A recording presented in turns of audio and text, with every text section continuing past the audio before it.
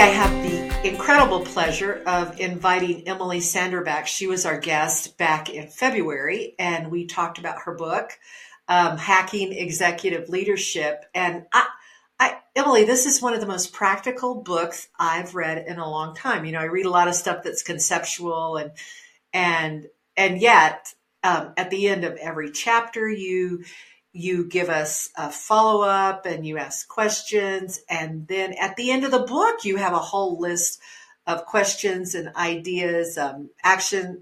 And when we talked about this last time, you said hacking is not, let me see if I get this right. Hacking is not trying to find a shortcut. It is what? Tell us what you said hacking was. Yeah, exactly. It's going into your code, so to speak. So the visual I always have is the movie Matrix and Neo, how he can see his world and he can see what it's made up of, and he can hack into that. So in that same way, we all can hack into the code of our leadership and of our lives. And just because something is presented to us doesn't mean that's the way it is. We can make that what we want, or build or create what we want it to be. And so that's what I mean by hacking. You can really shape your leadership style, shape the person that you are and how you interact with other people. Well, for people who didn't listen to the first episode, I'm going to read the tagline. I love this tagline from your book. It's called Hacking Executive Leadership, but then the tagline is, or the subtitle is, how to go from insecure, indecisive, and overloaded to confident, influential, and effective. And I don't know of anybody who gets themselves into the position of being a leader, and that can mean anything. That can mean in a huge corporation, a small business, a nonprofit, and even on a committee. If you're in the world, you're called on, I believe, to be a leader in some way. Whether you're leading a mom group of a play group, or you're leading, Nabisco or General Foods, whatever it is, you are given the opportunity to be a leader at some point. So we talked to Emily back on February 22nd, and I'm going to suggest to everybody that they go back and take a look. We entitled that podcast episode Hacking Leadership and Gratitude, because we do gratitude very well on this podcast, and Emily is really an expert on hacking leadership. And I just want to read a few gems. I went back and listened to the podcast again in the last couple of days, and I'm just going to give our listeners a few gems, because I really want to entice everyone to go back and listen to that one, either before or after they listen to this one. But some of the things that Emily said is that comparison is the thief of joy. Looking at failure as an old friend who's actually going to help you is a great strategy. Failure is a reflection of something that happened. It doesn't define who you are. Look for the smallest win, which is also in the book. Learn to swizzle. I'm not going to tell you what it is. You've got to read the book and listen to the podcast. And every time you say no, you buy freedom for yourself. And it was good for me to listen to that again, because I'm really, it's something I struggle with. I think it's worldwide, but especially from people who consider themselves givers. You don't have to give everybody yourself away. You can choose. And so please go back and take a look at that podcast, because Emily is really good at dissecting leadership and life and success and ways to become your most effective best self. But before we begin the new piece, which is the second part of the book, Emily, tell us anything that's new in your life, something exciting that's happened since we last talked. Yeah, I mean, you and I were talking just before we recorded, and I was just saying I've been very grateful and blessed to have some new coaching clients come into my life, and it's always so exciting to meet. I get to meet interesting, dynamic, driven people from all walks of life, from the business world, but people I never would have met under different circumstances. And so I always reflect on, oh my gosh, I get to work with these types of people. So that's just a surge of encouragement and motivation whenever that happens. And then just because it was recent, I was talking to my nephew, and he's a pilot, and he just got this new license or new test, and he passed it, and he was trying to tell me about it. And I was like, Oliver, like, what exactly does this mean? And he eventually said, Aunt Em, it means I can fly big ass planes. And he was so happy. And he was so happy in that like boy, like giddy boy, dude kind of way. And I was just like, oh, I remember this kid playing with toy planes, and now this man is flying them. And I was just really grateful of, him passing the test and being able to share that moment, and just hearing him say, I get to fly big ass planes. So you told a story about that nephew in your book. It was one of the stories you used to illustrate a point. I'd love for you to let our listeners know what the story is about that crazy nephew. I did, yes. That's a good memory. So my adventurous nephew, Oliver, he knew he wanted to be a pilot. He's known that from his little kid. And he knew he wanted to go to Alaska. And so without having a job or having a place to stay, he drove up there. And he made a way for himself, and he got into the company he wanted to, and he got into the program he wanted to, just by kind of sheer willpower and being in the right place in the right time, putting himself in the right place at the right time. So, and now he has done well in that role and has got enough hours to take this big certification and exam, and now he can fly bigger planes or big ass planes. So I love that. I love that story.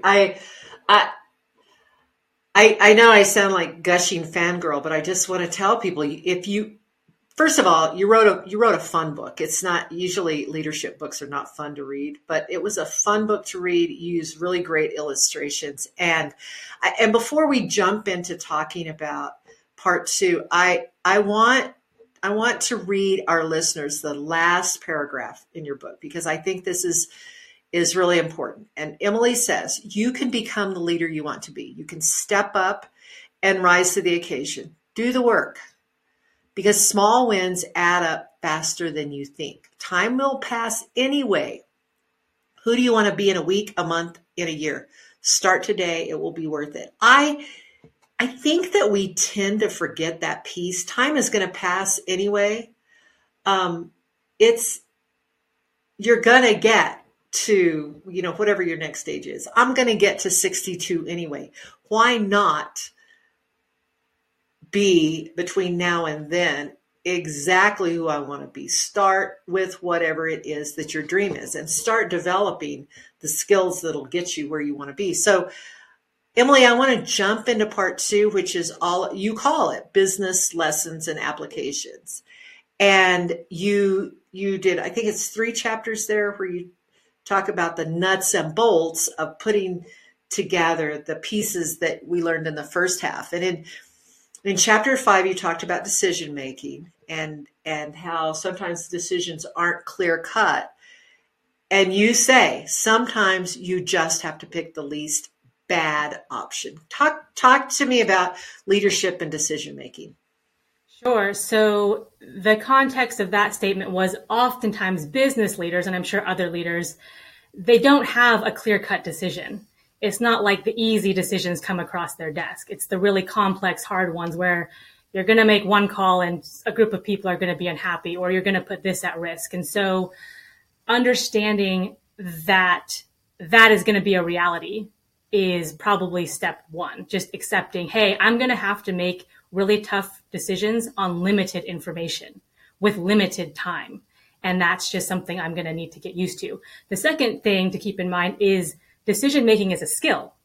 It's a skill that you can develop like anything else. So looking at it from that frame of mind is helpful as well. But yes, I think, you think of a president of a company or a president of a country, by the time a problem, an issue, or a decision comes across their desk, 12 really smart people have tried to solve that before him or her. And so by the time it gets to you, you have a really tough decision. And sometimes it is, which one of these is the least bad choice I can make?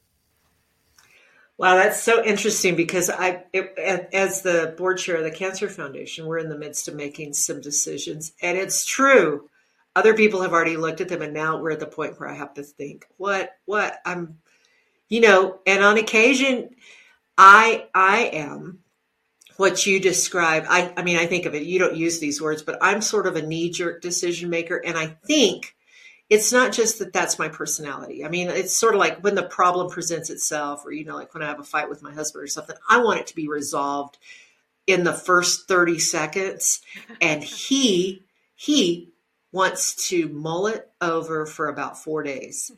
And it makes me crazy. And you talk about those different personalities in terms of decision making. And I have to really pull myself back, even when we're in a board meeting and people are talking about mulling things over. I want to make a decision. I want to make really split-second decisions, which is not always the best way to do that. But talk about those two personality types in terms of business and leadership. Yeah, definitely. So one way to get better at decision making is understanding your decision making bias. So it sounds like you kind of on one end of the spectrum is this knee jerk or emotional reaction or response. And that's on this end. And then if you swing to the other end, you might have someone who likes to think about things, mull things over, make a spreadsheet, color code the spreadsheet, talk to 12 people and still not actually do anything. They get into analysis paralysis. And so knowing where you are on the spectrum is step number one. And then number two is saying, okay, what kind of decision am I making? And in my book, I reference, if it's an irreversible decision, err on the side of taking more time with it. And if it's reversible, then you might be quicker to action because you can always change that. And I think that's from James Clear. So I want to give credit where credit's due, but that's a great thing to keep in mind. So what is my decision-making bias? What is my tendency? Be self-aware in that way. And then say, okay, what situation am I going to apply this to and try to match those two things? Well, and you talk about perfect being the enemy of good. Tell us what that means. Yeah. I have a healthy streak of perfectionism in me. I think a lot of people do.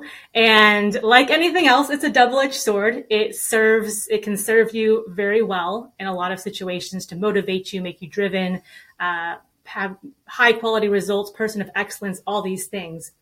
On the flip side, it can go too far and become a negative, and it can hold you back from getting things done or having good enough be good enough, which for the longest time for me was a cop-out. If I heard good enough, that's, halfway done. That's just shoddy work. That's low quality, nothing I want to be associated with.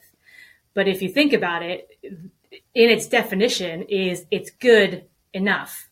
It gets the job done. And so sometimes you need to move the ball forward or put things in play and take action versus making it perfect.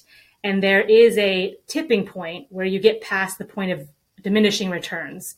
So for instance, if you're going to spend an extra 4 hours on a project or a task, is that change and is that incremental progress in those last 4 hours worth it? Or is that just, the minutia and detail that no one's going to really notice and it's not going to move the needle? So you need to balance yourself of, hey, I want to do good work, but I don't want to go so far as to wasting time and wasting my energy and preventing action from being taken and preventing progress from being made. And I'm going to move off topic for just a little bit, but this still is this is a real dilemma for leaders. I learned it's hard. One of the tricks of becoming a leader is learning how to let go of the idea of perfection in all aspects of your business. And I had a coach when I was running a real estate team, and I would say, but I have 2 people on my team who could do this, but they can't do it as well as me. And he finally said, Bunny, 2 people doing you at 70% actually equals 140%. You have to figure out at some point that you have to let go of perfection in all areas if you're ever going to get anything done at a high level. I thought that was a really important thing for me to learn, was that sometimes you got to let other people. That's a huge part of being a leader, is learning to delegate and not expecting everything to be done exactly the same the same way that you would do it. Do you find that? Do you hear that from your coaching clients? Absolutely. Absolutely. Delegation is a huge topic. And what you said, I can do it better, Emily. I hear that all the time. And my response is, yes, you probably can. But the right answer is to have that other person do it for a myriad of reasons. It could be, hey, the task you're talking about, 12 other people could do, and you can only do something else. You can only approve the budget or do these performance reviews or make this higher level decision. You shouldn't be spending your time on this thing that 12 other people can do. You need to be spending your time on what your position and role allows you to do and only you to do. And a second piece of that is oftentimes people will find a different and or better way to do something than you do. And early in my career, I would always be defensive and find that threatening when like, oh my gosh, like John does that better than me and I'm his boss, so I should be the best at everything. And now when I get a scenario like that where, oh, Brian like found a better way to do that. He's more efficient. That's, more creative. I celebrate that because he's on my team and it's making my team better. And it's of course making him look good, but it's making, me look good in that sense too. So I find it exciting to delegate things. Well, back to the book.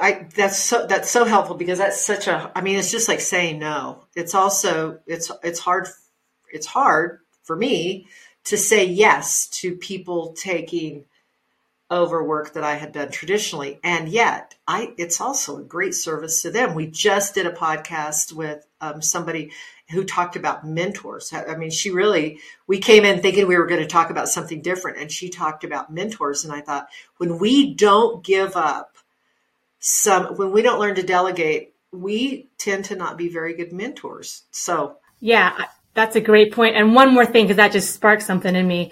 Delegating something is an opportunity for someone else to shine. You're giving them trust and you're giving them a platform to step up and show what they can do. And oftentimes people aren't saying, oh, she's just giving me more work. Like, okay, great, I have more on my plate. It's no, she's trusting me with that. I get to stretch myself a little bit and do a new project. And so I think delegation done in that way can be a very positive thing, both for the person, for you and for the person that you're delegating to. So I think that's a great point.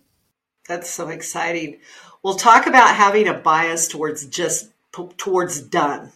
What do you mean by that? Yeah, so I have a story. So earlier in my career, I remember staying late to work on a presentation, and I of course wanted it to be perfect. And I remember I said I wanted this to be impressively good, and so I was spending hours like manually moving the lines of an org chart. For some reason, the smart art wasn't working or whatever, and I was like moving each little box and line of it. Oh, I've done that before. Yes. But to like the nth degree, Bunny, to like half a pixel. And I wanted it to be perfect. And I probably spent hours. And then I thought, Emily, no one in that meeting is going to be like, who put together this PowerPoint? Like that's a half pixel off. And I was like, you just spent like 4 hours doing this. And it was nighttime and it was dark and no one else was in the office. And I'm like, I will never be able to get this time back. And so that is a clear-cut case of like, have a bias towards done. The PowerPoint is done. The content is there. You can tell it's an org chart, whatever. And so it kind of is a pair with don't let perfect or perfection be the enemy of good. It's have a bias toward done. Move the ball forward, put things in play. So that story always comes to mind when I talk about that. I love that. Okay, well, here's one of my favorites that you talk about is protecting the asset. What's the asset? What does that mean? Protect the asset, and the asset is you. And this is such a huge topic right now, and it's involving self-care. So it's taking care of yourself, putting yourself in best position to lead, putting yourself in positions to make high quality decisions. And a lot of people retort, and I can hear your listeners say, look, Emily, I have so much to do, and so many people are counting on me. And I often hear from business leaders that I work with who have just gotten into a new job, oh, I have to work harder now. I have to prove myself. I have whole teams that are counting on me. I have to look good. And I say, yes, you do have to step up, and you need to put yourself in best position to lead. And let me give you 2 examples. If you had person 1 who hasn't slept more than 4 hours a night in the last 6 months, who is double fisting coffee, who is bleary eyed and hasn't seen outside for weeks and weeks and weeks. And that's person one. Person two is someone who, works hard, sleeps well, does hobbies, does things that recharge and rejuvenate them, and are well-rounded and vibrant and exuberant and all those things. That's person two. If someone had to make a decision that was going to impact your career, your livelihood, and therefore your family, which person would you like making that call? And most people are like, oh my goodness, like person two, please person two. And of course, that's the answer. And so understand, you as a business leader, or you as just someone leading yourself or your family or your community, that you need to put yourself in best position to lead. And you need to do the things to take care of yourself so that you can take care of others, and so that you can serve them better and be at your best. A lot of times people are trying to do the right thing and they're trying to be at their best, but they're showing up at their worst. And so make sure that you're protecting the asset, and the asset is you, and that carries over into your interactions and your service of other people. That's so interesting, because long ago I was a single mom, and I had, when Johanna, who's my assistant and my producer, but also my daughter, was little, I read, and I also had a job as a paralegal, so I was really frazzled, but I read a parenting expert called John Rosemond. And John Rosemond is a little controversial because he's kind of old school. Like, you don't have to be nice to your kids every day. You just have to teach them how to be, you have to love them and take care of them, but you have to teach them how to be good citizens and how to take care of themselves as adults. And he said, especially to single parents, he said, you have to treat yourself as though you're a distributor. You're a distributor of goods. And if your storehouse over here that provides you with all the, you've got a warehouse out there in the country that's getting filled up with product. If that isn't well stocked, then you got nothing else to distribute to the people in your life. And I took that to heart at that time, because I thought, if I don't have some time of my own, if I don't have if I don't get to read a book on occasion, if I don't say no to the laundry, if I don't say no to perfection, which was pretty easy at that point. But I learned at that point that if I was diminished, if my supplies were diminished, then the way that I dealt with the people in my life was going to be diminished as well. It's a hard thing to learn, because we're taught that if you just move faster and move harder, and it's just sort of the Puritan way. Just keep working harder and faster and longer, and eventually you'll get the cheese. But it's not true. Yeah. Right? Yeah. I mean, caffeine and willpower, that was my motto for a long time. And that got me through so far, but then you kind of hit a brick wall. So caffeine and willpower will get you so far, but not all the way. And when you were talking, it brought up a common objection, which is, Emily, I can't be that selfish. I can't be that selfish. Take the time. I'm like, whoa, that's not selfish. You're actually serving other people. Think about an interaction you have with someone who's like, I didn't get sleep. I'm super stressed. Like, it's very short. They're a little bit cutting remarks and things like this, versus someone who's, in good spirits and in their element. That interaction is much different. Oh, it's so hard when you're managed by somebody who's in that crazy mode. That's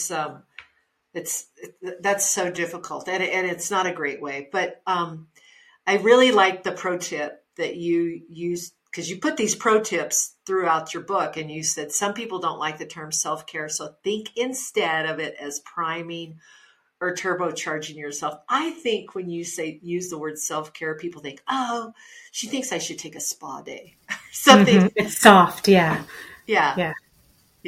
So that's, thank you for that reminder. I really liked the chapter on your team, because anybody who's in leadership is going to have a team of people that they're leading in some way.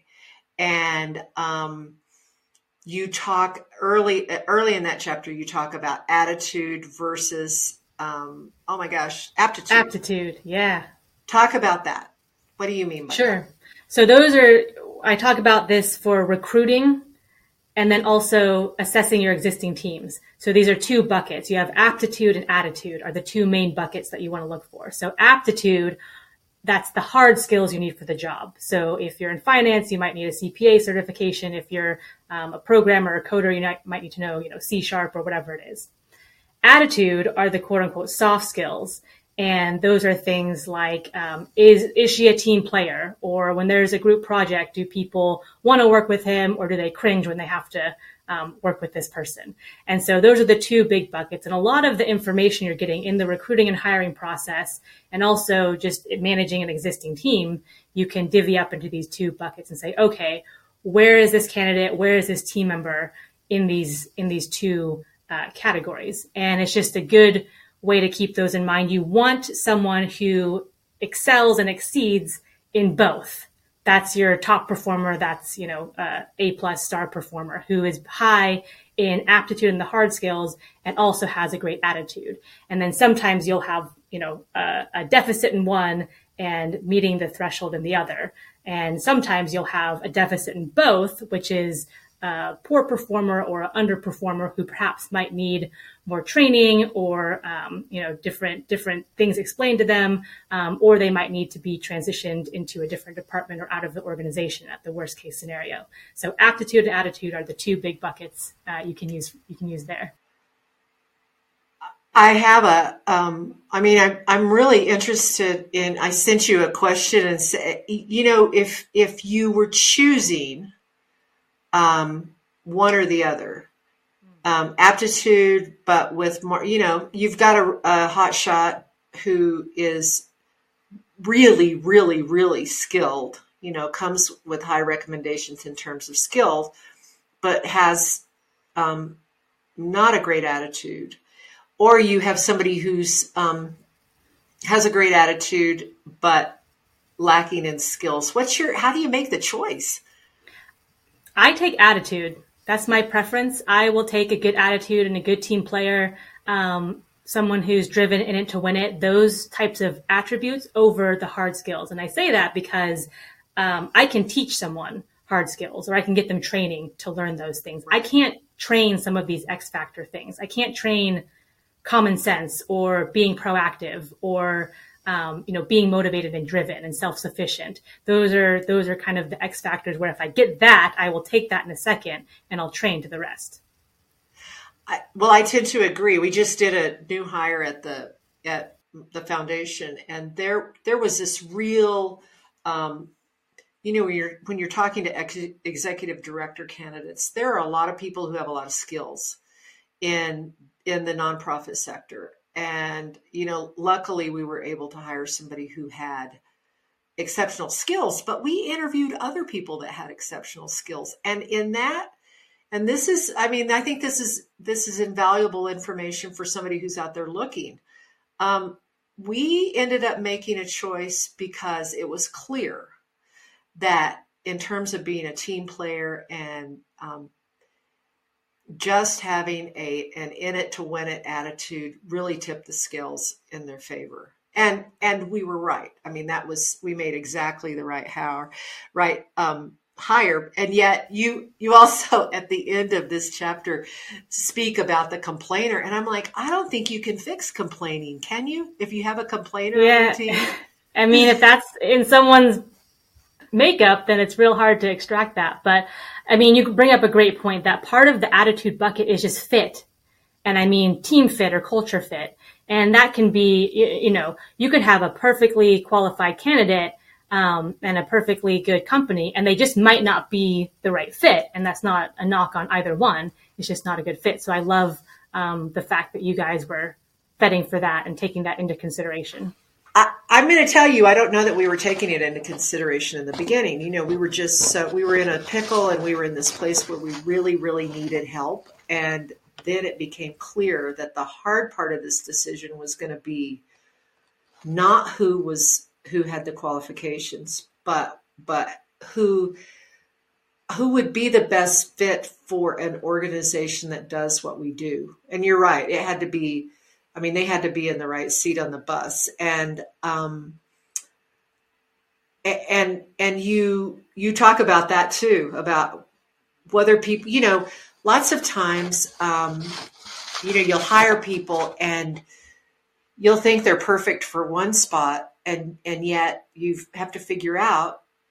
I mean, that's a great story that you tell about the woman who was doing the projects for you, and you had to learn her motivation. Talk about that. That's a really cool piece in the book. Yeah, certainly. So I think one decision is, do I bring this person into the company at all, or into the team at all? And then what position are they within that group? And so, I've had numerous examples. I think the one you're thinking of is this person was in an entry-level role, and they were doing this kind of data analysis piece. And I thought, oh my gosh, like, she's overqualified for that, and she'd love a promotion, and she'd love, me to move her over here. And so I got that all sorted out, got it approved by the boss, got the budgets lined up, and I went to tell her, and she was like, if you move me to that position, I'm going to quit. And I was like, what? Like, hold on. I was expecting a thank you, and like, oh my gosh, Emily, you're so cool, and da-da-da. And I kind of like, oh, okay, I'm sorry. Like, can you tell me why? And throughout the conversation, I learned, her parents had died in an accident. She had money. That wasn't a concern. She wanted to work on that data analytics project because that's what interested her. And so I assumed that she would want a different position for higher pay. And at the time, that seemed perfectly logical to me. I would be motivated by that. But for her, she was motivated by something else. And she came to work for something else. And so that was a huge lesson of mine, that don't assume that other people's motivations are the same as yours. And you need to check in with them. That was an eye opener for me too, because I tend to think everybody's on this ladder. Everybody wants to go in a specific direction, which is up.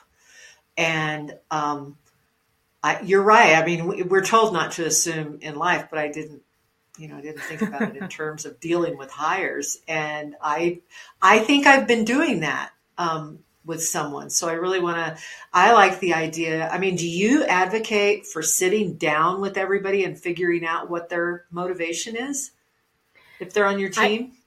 I mean, a lot of people will tell you if they ask. Some people hold it close to the chest. So I would advocate being curious and interested about this and figuring this out in the best way you can. Sometimes it's as easy as asking someone, and they'll tell you kind of, in a one-on-one, weekly sit down, or just a more casual conversation. But just learning about what this job means to them. And sometimes you can ask that direct question, like, what does this job mean to you? Oh, I'm, going to school. I'm studying for this. This is my job for the next 4 years. And then I want to go be a firefighter or whatever it is. And you're like, okay, that's great. Like, I understand why you're here. If it's, no, I love the mission of this company. Like, I want to learn as much as I can about this industry. I want to become an expert in it. Okay, that's a different trajectory, good information. And it can go on and on. So it can be, hey, I love working with the people.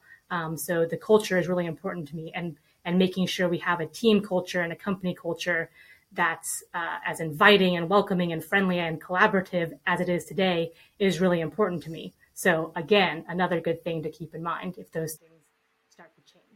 And I want to take just a minute and talk. This is something that I struggle with as a leader, is figuring out and conveying the culture to people. I mean, it seems to me, I'm sorry, but when I was in the middle of the workforce, really just making a living, nobody talked about company culture. And now we talk about it all the time. And I think as a leader, there are some things we really need to be aware of, and things that we can develop, especially, I mean, I have no idea what our demographic is in terms of listeners, but I would suspect that your readers range in age from, 18 to 75, and knowing and creating and then conveying company culture is sometimes hard for people in my generation. Yeah, it's interesting. There is a generational element to it for sure. And I think sometimes the pendulum has swung too far. People talk about foosball and like the parties and the games and stuff like this. And that's all well and fine if it's a piece of it. The biggest thing, honestly, that goes into culture that I hear over and over are don't micromanage me, and I want to feel like the boss or company has my back. And if people have those things, which can come in a number of combinations or permutations, people feel like they're working in a good culture. I can add a whole bunch more, like allowing people to make mistakes and not having that be a scary thing and encouraging that. We talked about failure before. Having a boss that's a servant leader and wants to invest in you and takes the time and energy to get to know you and what you want to do, and then help you as best they can to get there. So all of these different elements being recognized and rewarded for your efforts. So is my hard work rewarded? Do I see a future with the company? A whole bunch of different things. Happy to go into any of those you'd like. But yes, those are the big ones for company culture. I think you could just write a book for, people over 50 who are still working at developing the best cultures. But you talk about communication skills as well. And I think I'm not going to assume. I'm not going to assume. Emily says don't assume, so I'm not going to assume. But in my world, I tended to think naively that everybody communicated the same way that I did. I'm very verbal, and I assume that I'm very clear. And as I said before, I'm quick I make kind of snap judgments. And obviously that's not how the entire world works. And you talk about that. Tell the listeners a little bit about those styles. Yes. So I'm guilty of that assumption too. So I made that in my career that everyone communicated like I did. And that means they like to receive information the same way I do, and they deliver information in the same way I do. And that's just a false assumption. And so I think you touched on one aspect of that is verbal processors.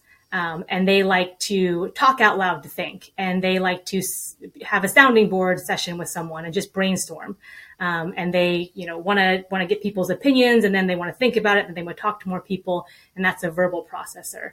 And then you have internal processors who like to gather data and then think about it by themselves and kind of simmer on it, and then maybe get some more data points and then think about it again, and then present their answer and talk about it.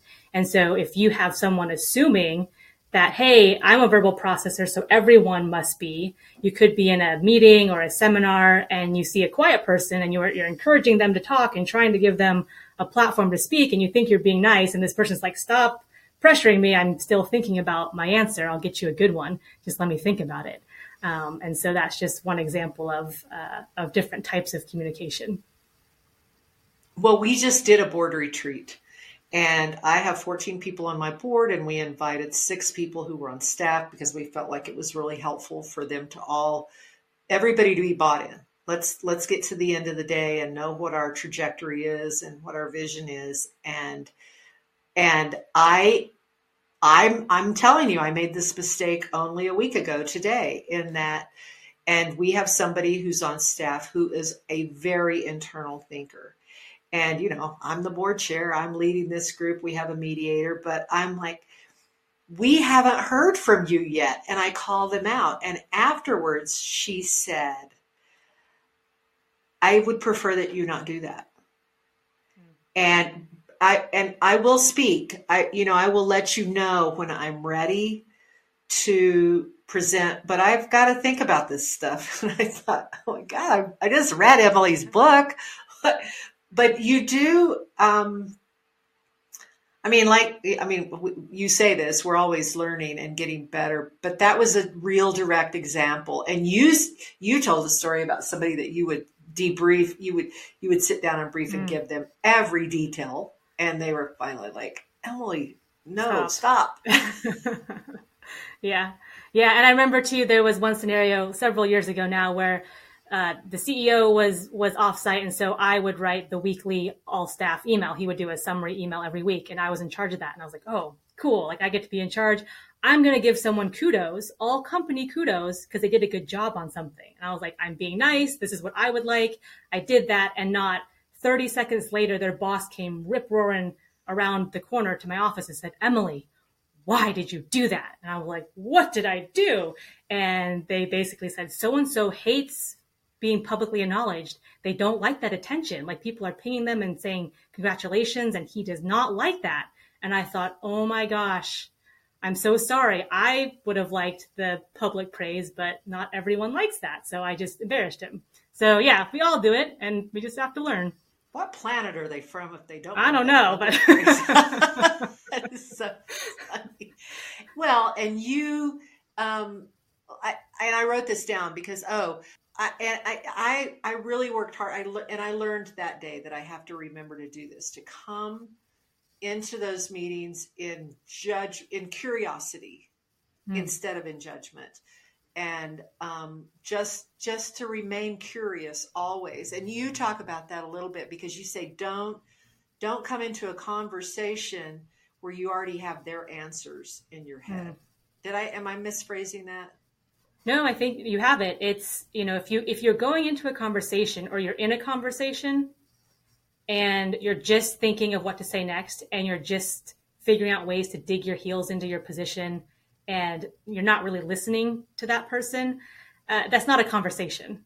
That's kind of like you're giving them time to speak and then you have your mind made up. So absolutely, don't go in with judgment. Try to take away that judgment and bias and instead go in with engaged curiosity. So, hey, I'm engaged, I'm open-minded, I want to hear all the information, I want to hear the different perspectives. That doesn't take anything away from you. It doesn't take any agency away from you. You might still find yourself in the same position you were at the beginning, but at least you've actually considered and you've heard and thought about different perspectives. And that's really important. It's important for yourself because you're doing yourself a service and you're getting the information. It also is a good thing for other people. People can feel when you're having a conversation with them where it's a two-way street and you're actually having, a conversation and you're listening and you're like, oh my gosh, I never thought of that before. That makes me think, like, what do you think about this? Because that changed my thinking. That changes my thinking here versus someone who's like, yeah, well, that's still not going to work. Nope, that's not a good idea. So people can feel the difference. I've worked with that guy. Yeah, exactly. So I think we've all been on the receiving end. So when we have opportunities, especially as a leader, especially as in, a position of power where you don't have to do that, but it's the best thing to do to really try to take that opportunity and capitalize on it. Can we talk about doing words like using and versus but? Yeah. And why versus how? Tell me about that. Give us some tips Absolutely. On that. So some of these communication tips are very small and very tactical and practical. It can be one word in a sentence that can change the meaning or the dynamic or connotation of that. And so particularly when giving feedback, swapping the word but for and can be really helpful. So if you think about someone giving feedback, they say, you do this well, that well, but, and then they give all the negative feedback. A lot of people will hear that as anything before the but, any word said before the word but, don't count, and they cancel out, and they'll just focus on what you said afterward.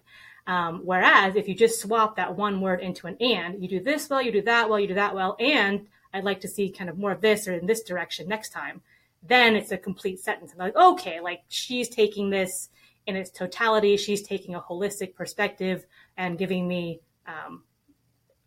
well-founded, well-rounded feedback, and that's received a little bit better. So just switching one word can make that message land a bit better to your listener or to your audience. And why versus how? What's that? Yeah. Pattern? So I think it's what versus there's what versus why and why. Oh, okay. I'm sorry. But no worries. Why, when people are on the receiving end of that, if I go, why did you do that? Or how could you do that?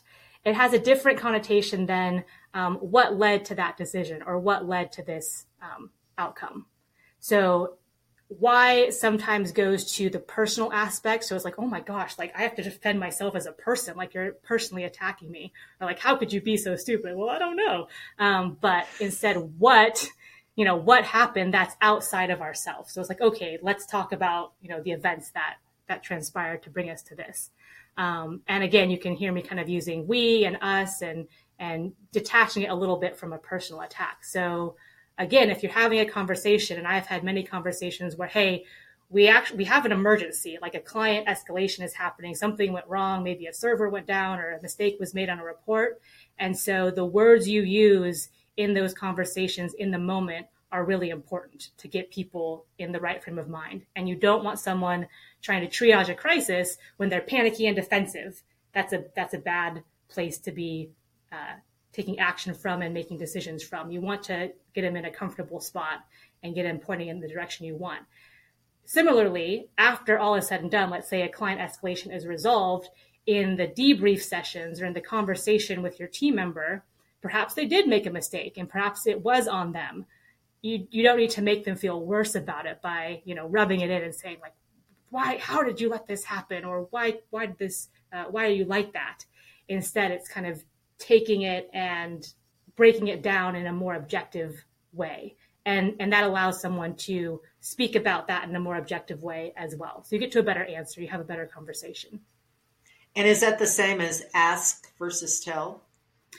Yes, that's another quick tip. So oftentimes we can tell someone what to do. So, please set up a meeting for 2:00, or I need you to do this right now, or I'd like to have this happen.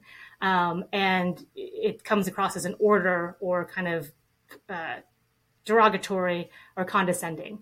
And, people will do that because you're the boss and you're in charge and I have to do what you say. But switching that statement into a question like, hey, any way you can, set something up for us at 2 p.m. Next week? Or, are you able to get this report run for me? Just changing it into a question where both of you know that the answer is going to be yes. And both of you know right. that yes, I'm going to do what you're telling / asking me to do. But again, how that's received and how it lands and how it makes someone feel can be a lot different. So I've been tired and stressed out and I do emails and I look back and I get like kind of a sharp response back. I'm like, wow, like they were really rude and short. And I look at my email and I'm like, oh my gosh, Emily, like you just were in drill sergeant mode, rattling out orders. And so I need to be careful, especially when I'm under pressure or feel stressed, to make sure I use a question whenever I can, because it's just a nicer way to say that. And it doesn't cost me anything.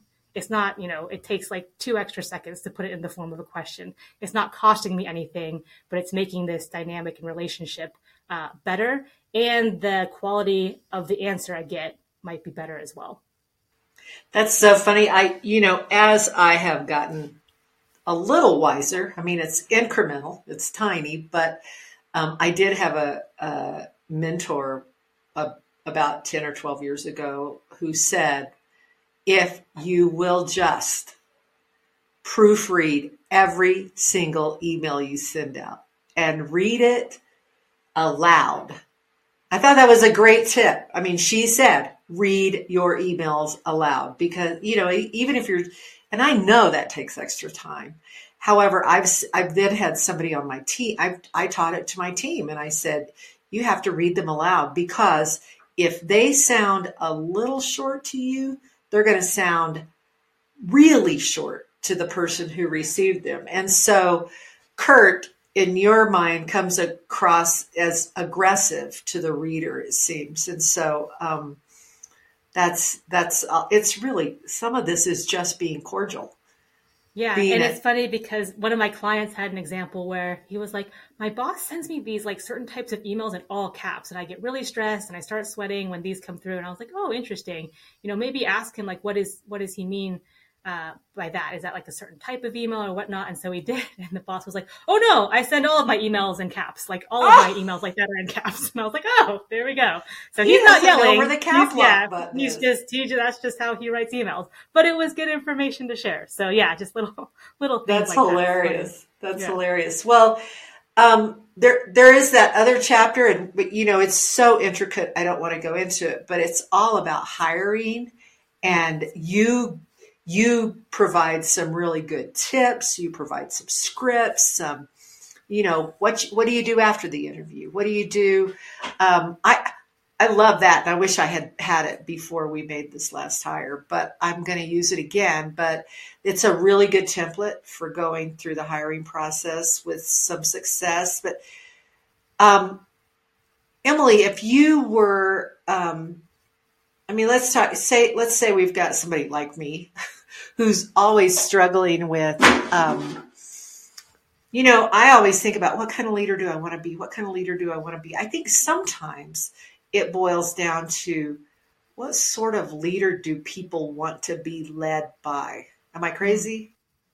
No. That's a good way to approach that question. I think that's a large question. So I'll just give you some brief things. So one, play to your strengths and be authentic. And I know that's like a buzzword, but what I mean by that is don't try to become the type of leader you're not. So a lot of people go, leader, I need to be loud and gregarious and get up on stage and be flashy and do all these things. And that is one type of leadership. Absolutely. And if that suits your strengths and personalities and inclinations, go do that. But if that's impersonating someone and that's trying to be something you're not, then go with a different leadership style. And there's hundreds of different ones. I think too, the approach you mentioned, which is, okay, well, what bosses have I had in the past? Which ones have I liked and why? Again, that's individual to you, but it's a good starting place. What traits and characteristics and interactions did I appreciate and helped me grow? Let me try. I'm now that person to someone else. Let me try to espouse those. And then it's taking time to think about what makes a good leader. And that is a big question. But if you take some time, some things might pop up versus just glazing over it or breezing over it. So things like, for me, it's adaptability. A great leader is able to adapt and turn change or something unexpected into an opportunity versus just defeat or a struggle. It's things like servant leadership and waking up and saying, how can I help other people be successful and not have it all be all about me? Transparency, decision-making, all these different things. So being able to just have a brainstorm and think about what are the traits that I think a good leader should have, and either writing those down or just being able to articulate those and think through those out loud is a good exercise to go through. But it's a great question. I'm happy to go into it further, but those are my few quick tips right off the bat. Well, we will talk about this again. But I want to say to anybody who's thinking about how to be a great leader, pick up Emily's book. I will have a link to it, but also you said your coaching practice was really picking up. Do you have space for anybody else if somebody wants to find you? At the time of recording, it's getting quite tight, but I don't know when this will be aired, and so things ebb and flow. So please feel free to reach out. I am actually working on a free download for 10 traits of effective leaders. And so by the time this airs, I'm about to publish that live. So you can go to my website and check that out just for a thought starter. And tell folks what your website is. Absolutely. It's nextlevel.coach. So nextlevel, all one word, .coach. And if you just click the resources tab up top, you can go to the place where you can get the free download. But lots of. Well, Emily, once again, it's so, I could talk to you for another couple of hours. It's so helpful. And I don't know. Well, I know other people are learning things, but it's really, really helpful to me. So thank you for being here, and let's do it again. Absolutely. Bunny, it's always a pleasure. And thank you so much for having me for round 2. And I hope we can continue the conversation. Absolutely. That's all we've got today, friends. I want to thank you for joining the Life Saving Gratitude podcast with your host, Bunny Terry, that's me, and my producer and assistant, Johanna Medina. We feel like we're in the business of sharing the stories that save us, and we hope you'll share as well by letting your friends and family know about the podcast. Follow and like us wherever you listen, and please take the time to leave a review. Whether it's a stellar comment or a suggestion, we are open to suggestions all the time. Also, follow us on Instagram at Life Saving Gratitude Pod. You can also follow me personally at Bunny Terry Santa Fe. You can sign up at my website at bunnyterry.com to receive weekly emails about how to become the ultimate gratitude nerd. Thanks so much for checking in.